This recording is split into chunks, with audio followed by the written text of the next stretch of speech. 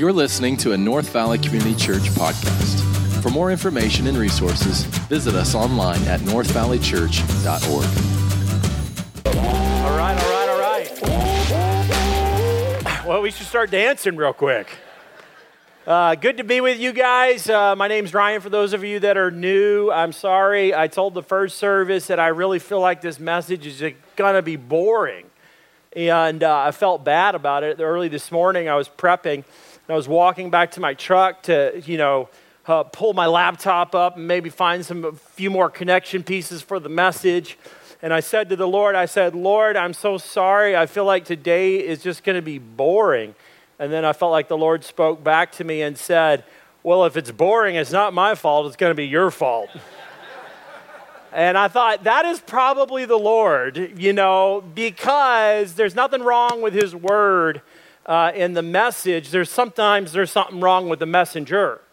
And then I shared that with the worship team, and we were practicing.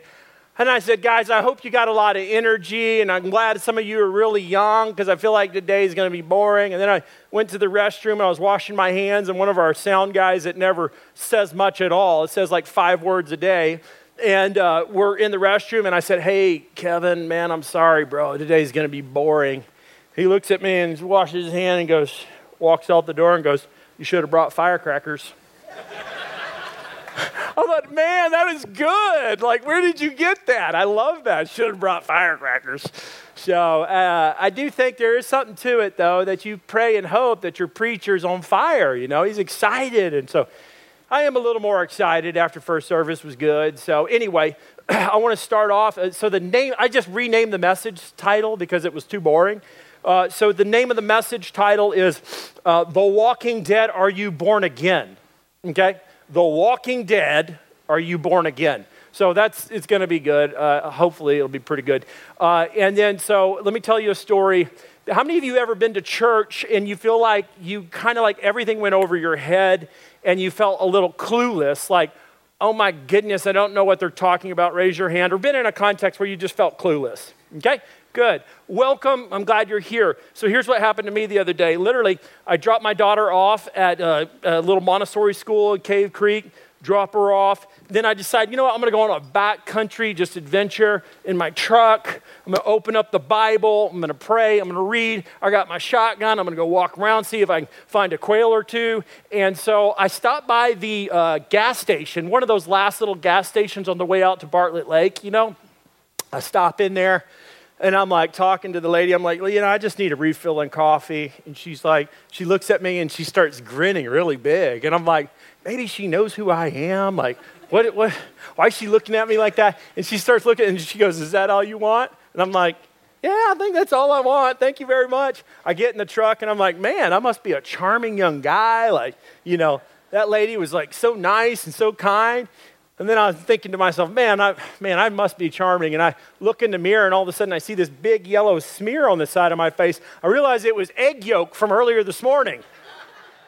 I was clueless. I walked in there with big egg yolk, probably looked like bird poop stuck on the side of my face. And I'm just talking to her, and she's like, that all you want? Sure, you don't need a wet wipe? Or, So today you may feel a little clueless at a point in time. Hopefully you don't have egg yolk stuck on the side of your face, why not just tell me you have something on your face? She just lets me go about my day. So anyway, what we're going to do today is we're going to be dealing with the issue about where Jesus has an encounter with a man named Nicodemus, and this idea of being born again is brought up. And born again, for those of you baby boomers and empty nesters, that word, that phrase, being born again Christian, probably has a lot more connotation and baggage than you younger folks. Even for me as a Gen Xer and millennials, you probably don't, that buzz idea of born again is not a big a deal. But born again for the boomers and the empty nesters and all that, it is kind of a bigger deal because Richard Nixon came out in 1976 and says, I'm born again. And then total, you're like, no, I don't really think you are. And then Colson came out, and then the Watergate scandal came out. Colson said he was born again Christian. And then Larry Flint, the publisher of Hustler magazine, said he was a born again Christian. And then now he's like an atheist, or was turned into an atheist. And so this idea of born again Christians kind of got a bad rap. And so today what we're going to do is we're going to look at what does Jesus have to say about what does it mean to be born again. Let's watch the video, and then I'm going to come through and teach the scriptures.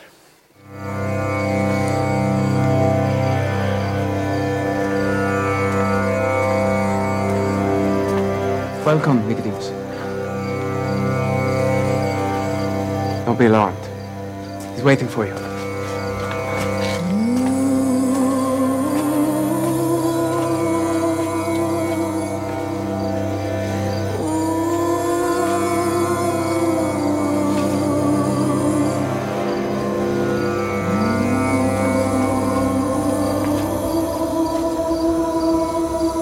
I asked the owner of this house for more lanterns, but he said they would draw attention.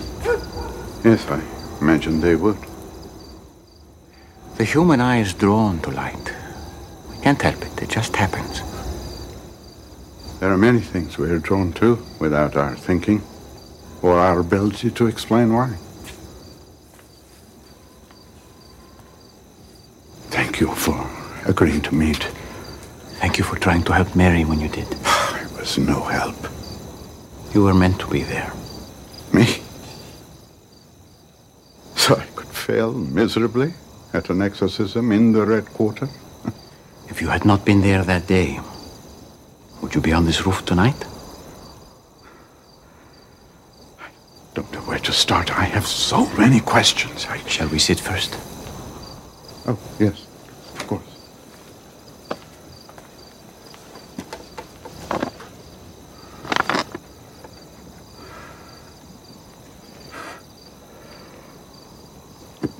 The eastern slums. Many wandering preachers have succeeded in gathering crowds with their rhetoric and fiery tone. I've heard a few of them over the years myself. So you know the type. But I have never heard anyone tell a paralytic to get up and walk, much less it actually happened. So what is your conclusion? I believe you are not acting alone. No one can do these signs you do without having God in him. Only someone who has come from God. And how is that belief going over in the synagogue? Which is why we are here at this hour. What else? What have you come here to show us? A kingdom.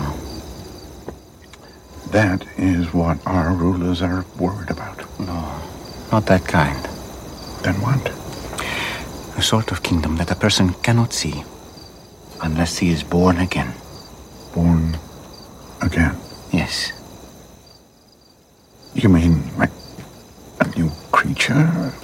A conversion from Gentile to Jewish? No, that's not what I'm talking about. Then what is born again? I hope you don't mean return to the womb, because that would be a problem for me. My mother, may she rest in peace, is dead. Truly, I say to you, unless one is born of water and the Spirit, he cannot enter the kingdom of God. That which is born of the flesh is flesh, and that which is born of the Spirit is spirit. That part of you, that is what must be reborn to new life. How can these things be? A teacher of Israel, and yet you do not understand these things, huh? I'm trying, Rabbi. I know.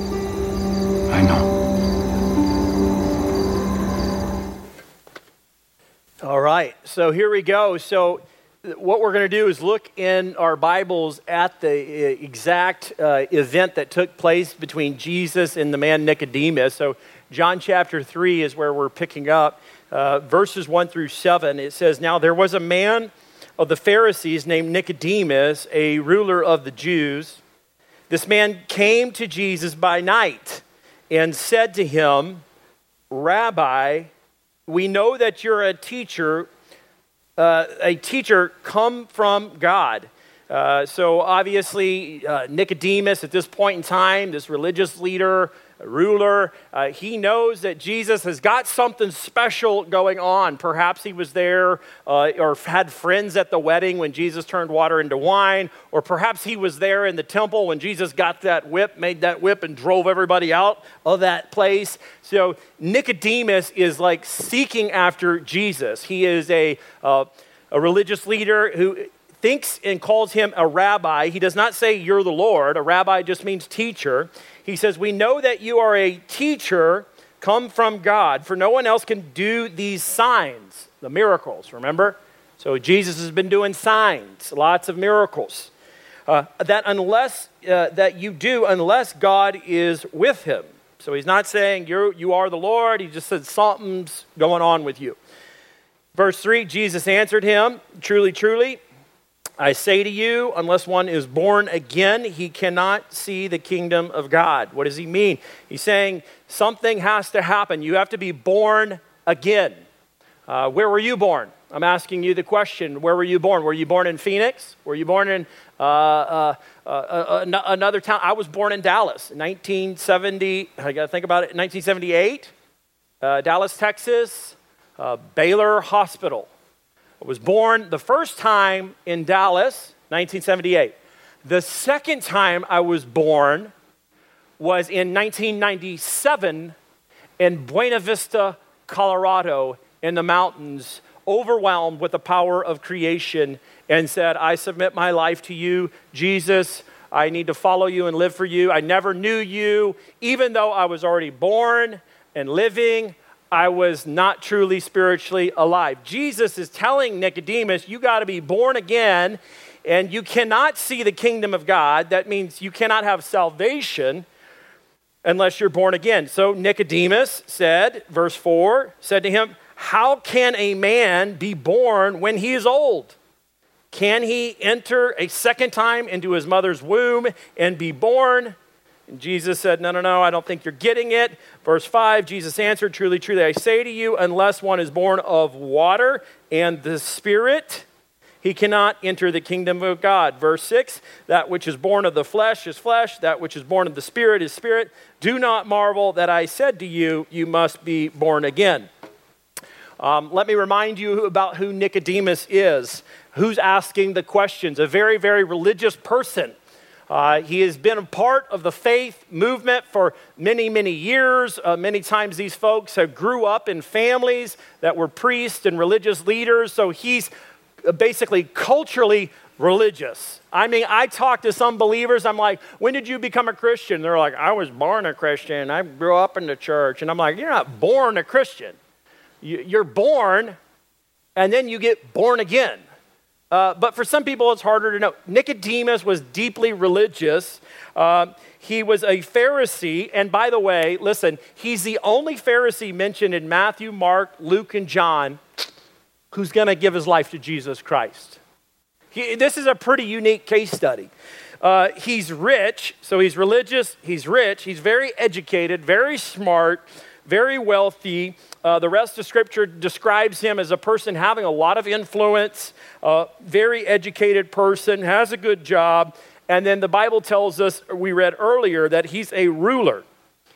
He's a member of the Sanhedrin. The Sanhedrin was basically in charge of judicial authority in Jerusalem. So it was very much set up very different back then. In Jerusalem, the religious leaders had authority, so much so to even put people to death. And so they were in cahoots with the Roman Empire, and sometimes the Roman Empire didn't even press on the Jews a whole lot because they had their own little organizational judicial system that they followed the Torah. And then when people would mess up, the Jews would step in and sometimes exercise justice apart from or in tandem to the Roman government. And so he is a ruler. He's a part of the Sanhedrin. There's some 70 members that are a part of this leadership team, if you will, for over Jerusalem. He's a higher up. He's definitely a higher up. Him meeting Jesus is very controversial because in that perhaps that's why he met at night. But what happens to Nicodemus? John chapter 7 tells us that he eventually understands and believes Jesus to be the Christ. In John chapter 7, verse 51, later he's going to argue for a fair hearing for Jesus when it's the Pharisees that are going to seek to arrest Jesus and have him crucified. Nicodemus is like saying, time out. He needs a fair process before we just crucify somebody. Later, when Jesus is crucified in John chapter 19, Nicodemus is the one next to Joseph of Arimathea that buries Jesus. There's only two people that go to bury our Lord and Savior, Nicodemus and Joseph of Arimathea. And they had some money. They were both influential, wealthy people. And so later in church history, this is not Bible, this is church history I'm going to talk to you about. Tradition has it that Nicodemus, because he became a Jesus follower, he's cast out of the Jewish religious circles, has no more friends, has no more religious clout. They kick him out as a heretic. He loses all his money, loses his job, and then spends the rest of his life serving the Lord. In fact, the Apostle Peter baptizes Nicodemus. Nicodemus goes on to be an influential figure within church history to help start and strengthen churches. And then he's martyred and dies for his faith, and his family continues to live on in the first century, and they serve the Lord together. And some of you say, how do you know that all happened? I don't. It's church history. It's tradition that's been passed down. So when you get to heaven, you talk to old Nicodemus and say, did that really happen? And then you can figure it out. But it's an incredible, cool story. So back to the question, what does it mean to be born again? It's the theological phrase is regeneration. Regeneration is not restoration. So what happens is there's kind of three parts to it, but let me give you a definition that I've put together that I hope helps you to understand. What does it mean to be born again? The theological word, if you looked in a theological dictionary, is regeneration. It's a mysterious act in which God imparts new life for, listen to me, salvation. So, next week, I'll talk to you more about what this mysterious act, how God does this. But today, what I'm going to do is give you three ideas and understanding, insights to the idea of being born again. And then I'll give you some practical application. So number one, to understand this idea of being born again, you've got to understand it's a work of God, not of man. Let's say that together. It's a work of God, not of man. You guys got to be louder than that. It's a work of God, not of man. Okay, that is theology, like boom, like that is so important to understand. You can think of proof texts, those of you who've been around the Bible a while. For it is by grace you've been saved, not by works, so that nobody can boast. It's God's doing. So let's just go back. We don't have to get into the epistles right now. Let's go back to the Gospel of John and let me prove my point that this idea of being born again is not man's work. Nobody can save themselves. God's got to do something, impart life to a spiritually dead person, and that person then can trust their faith, put their faith in Jesus Christ. Here's what John 1:12 through 13 says. I preached on this in the beginning of chapter 1 of the Gospel of John.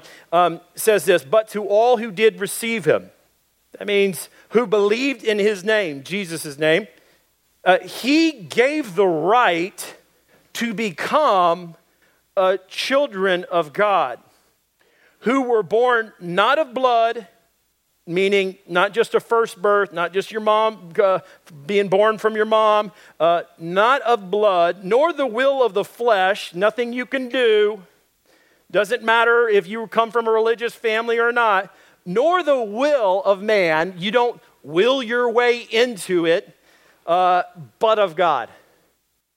So it is a work of God, not of man. The Apostle Paul believed in that so much. He knew the story of Nicodemus, and later after Jesus' death, burial, resurrection, taught this doctrine, this idea of being born again. And he did it with the church in Ephesus, and he said it like this. Ephesians chapter 2, verses 1 through 5, it says, "And you were dead in the trespasses and sins, in which you once walked." Hang on just a second. Let's review what those couple key words, dead and then walked. This is the idea of the zombie.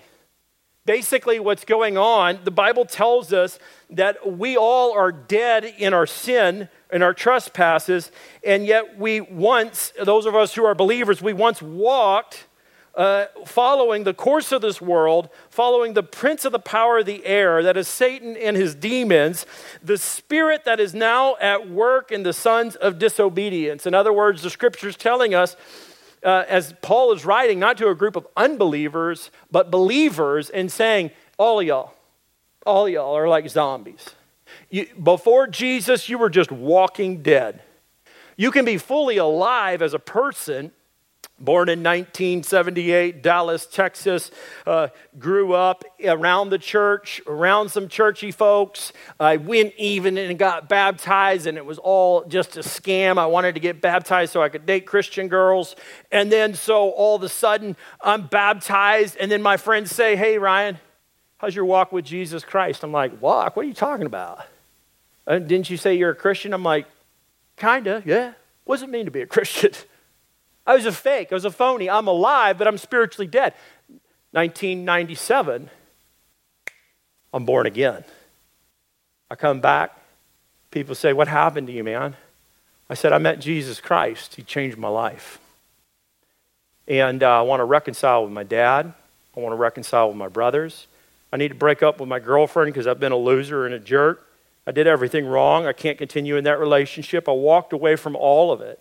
And then was ostracized, and then made fun of all the time. Ever since I've been a Christian, I've been slandered, gossiped, and ridiculed. I don't know why, that's just my story. And so I become a Christian, I'm born again, and look what it says, verse 3, it says, "Among whom we all once lived." The Bible says all of us have lived in the passions of our flesh. That means whatever you feel, you just do. I hear it all the time today with all the talk about same-sex attractions. Folks just say, "Well, God made me with this desire, and so I just do it." And I'm like, well, the Bible says that we all have passions of the flesh. Well, carrying out the desires of the body and the mind, and we're by nature children of wrath like the rest of mankind. I mean, this is all bad news. This is all bad news right here. We're children of wrath. We just live in the passions of our flesh. We do whatever we want. This is all bad news. But I like the Bible because the Bible is really honest with us. Like when people come to me and they say this, right? You've heard this. "Hey, I've got bad news and I've got good news. Which one do you want to hear first?" I always say, "Give me the bad news." Because then I want to get the good news. I want to calculate the bad news. The Bible's telling you bad news. Every person on the planet is born spiritually dead. You are alive. You walk, but you're a zombie.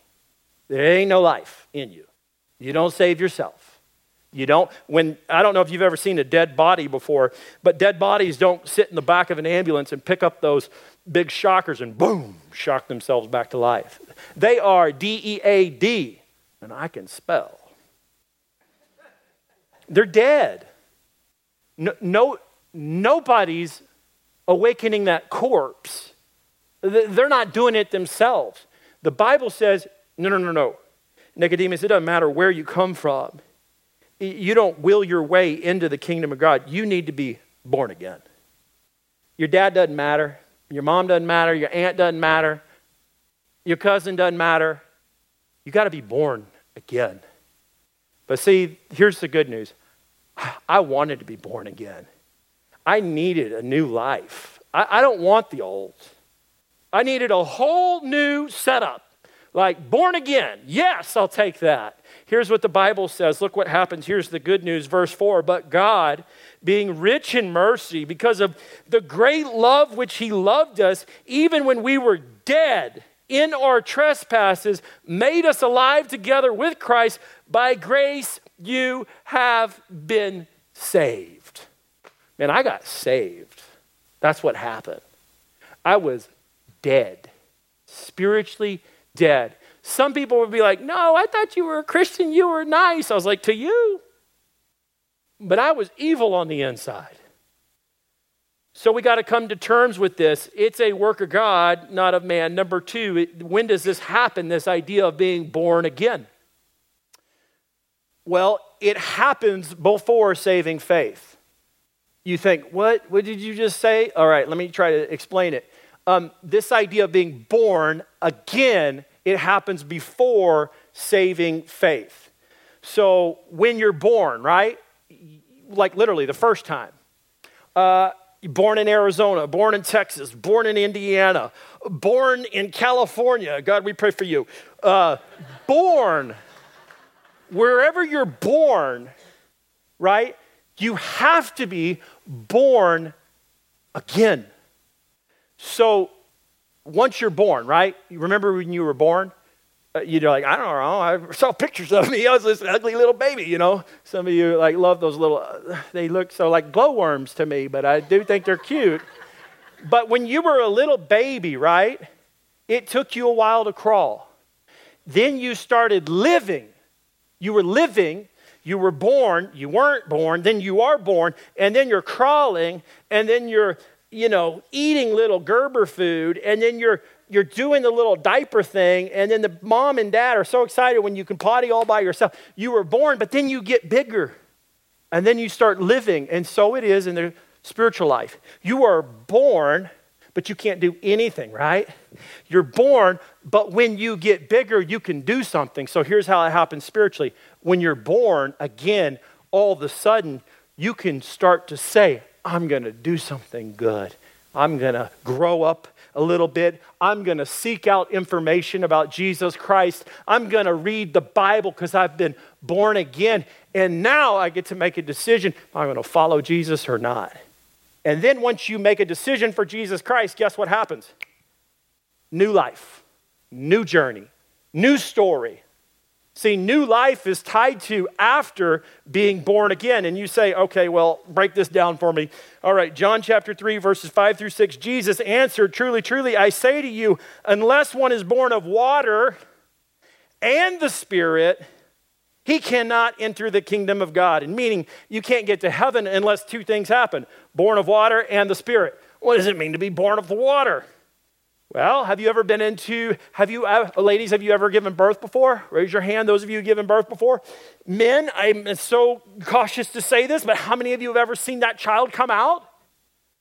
Very few, brave souls. I passed out when that happened. My friend, I didn't say this in the first service, but I'll say it in a second.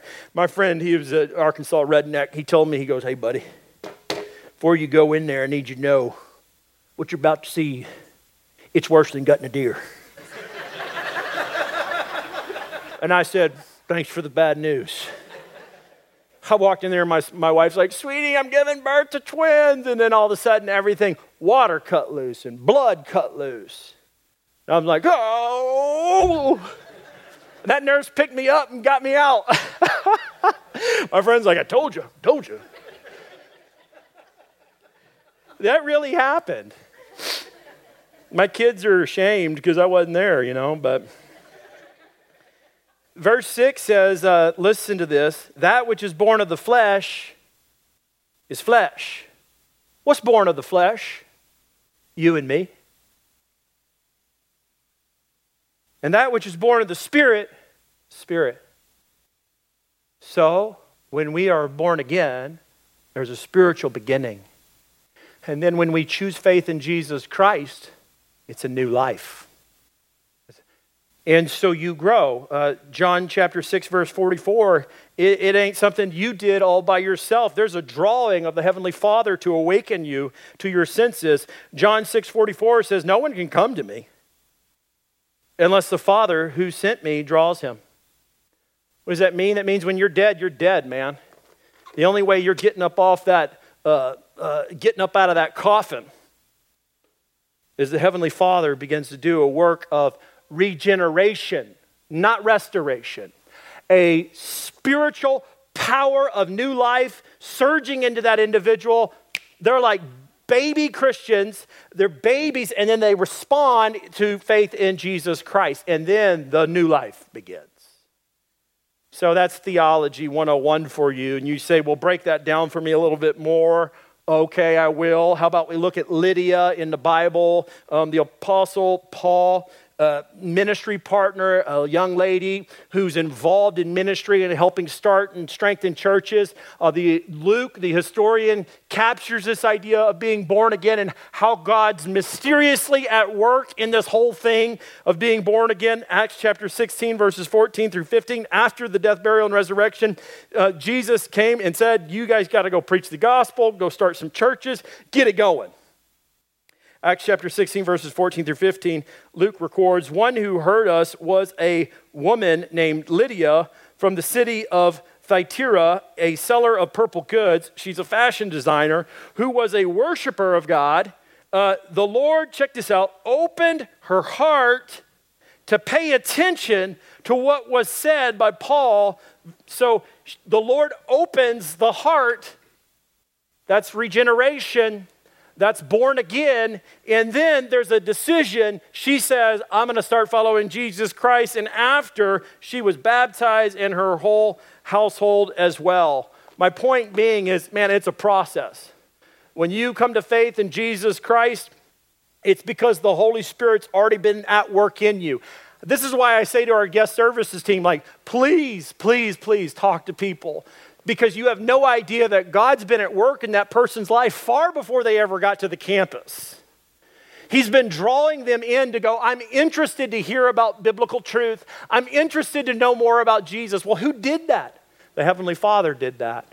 I remember being at a big party one night. I was a senior in high school.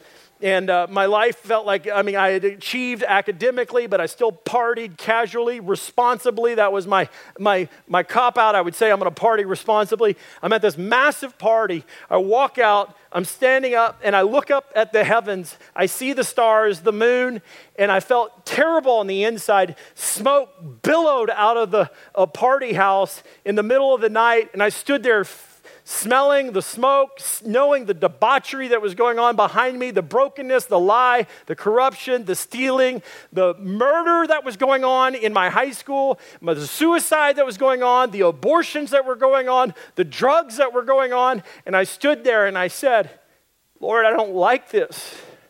I want out. And the Lord spoke to me and said, this isn't the life I'm calling you to live. And it was later that summer, I said, I surrender everything to you. Was I saved at that party house? No. But I was regenerated. I was born again in a sense.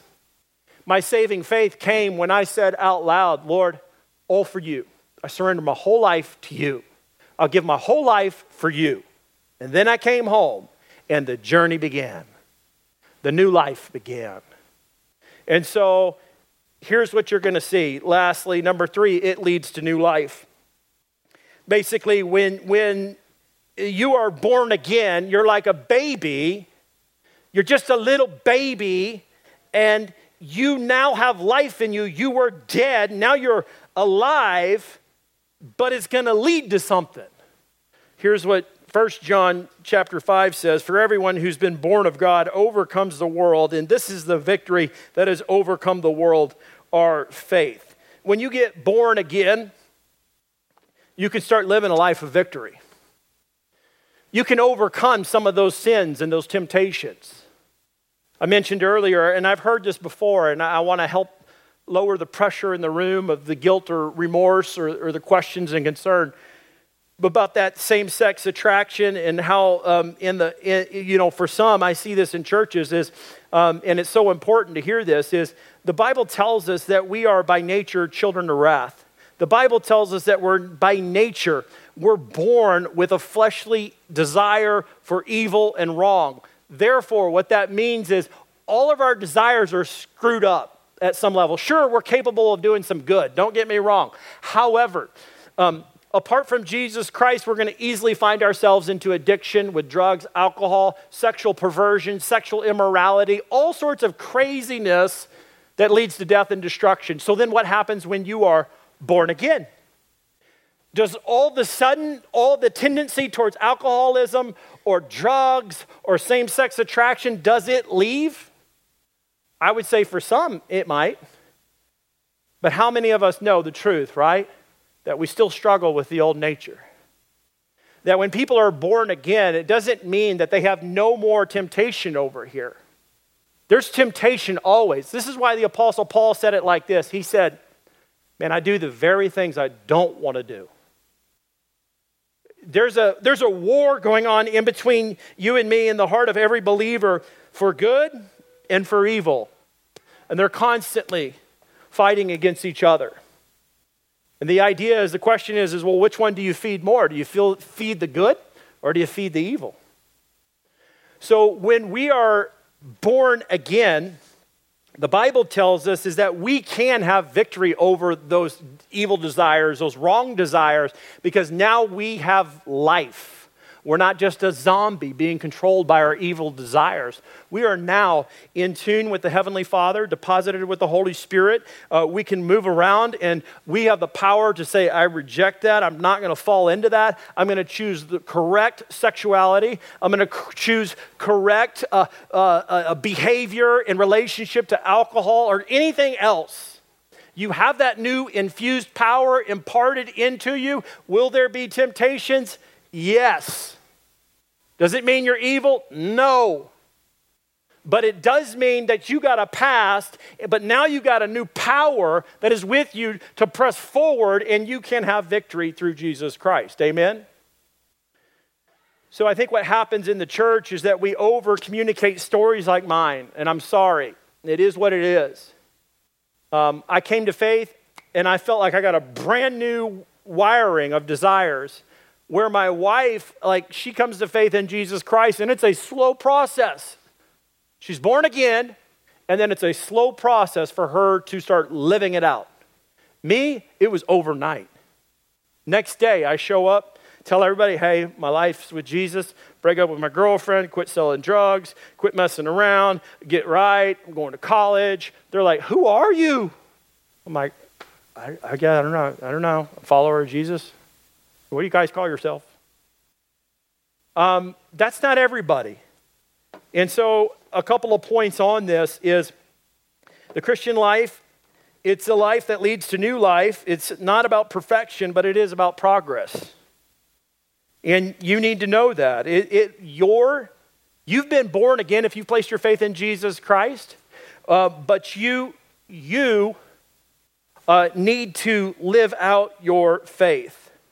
I'll give you 3 quick takeaways on what it means, I think, for us as a church in light of being born again. Number 1, I would say that you need to evaluate the evidence of your life, meaning, do I have that born again reality in my life? Being a Christian kid doesn't count because mom was or dad was. You need to be born again. Having a spouse that is a believer doesn't get you in. Not of the will of man, nor of the flesh, but of God. You need to evaluate the evidence. Are you born again? You ask that question. What does it mean to be born again? It's not a work of God. It is you believing in Jesus Christ as your personal Lord and Savior. Yesterday, I was at a memorial service for Trudy Sutton, Steve, and Priscilla. Steve's mom passed away. It was a wonderful memorial because she had a wonderful life of loving Jesus. And I said to the small congregation that was there at the graveside yesterday, I said, death has a way of stopping us in our tracks and getting us to reevaluate things. Where are you at with Jesus? So I say that to you. Number 1 is evaluate the evidence. Jesus said if you can judge a tree by its fruit, is there fruit in your life? Love, peace, patience, goodness, gentleness, kindness, self-control. Are these things happening in your life? Evaluate the evidence, number 1.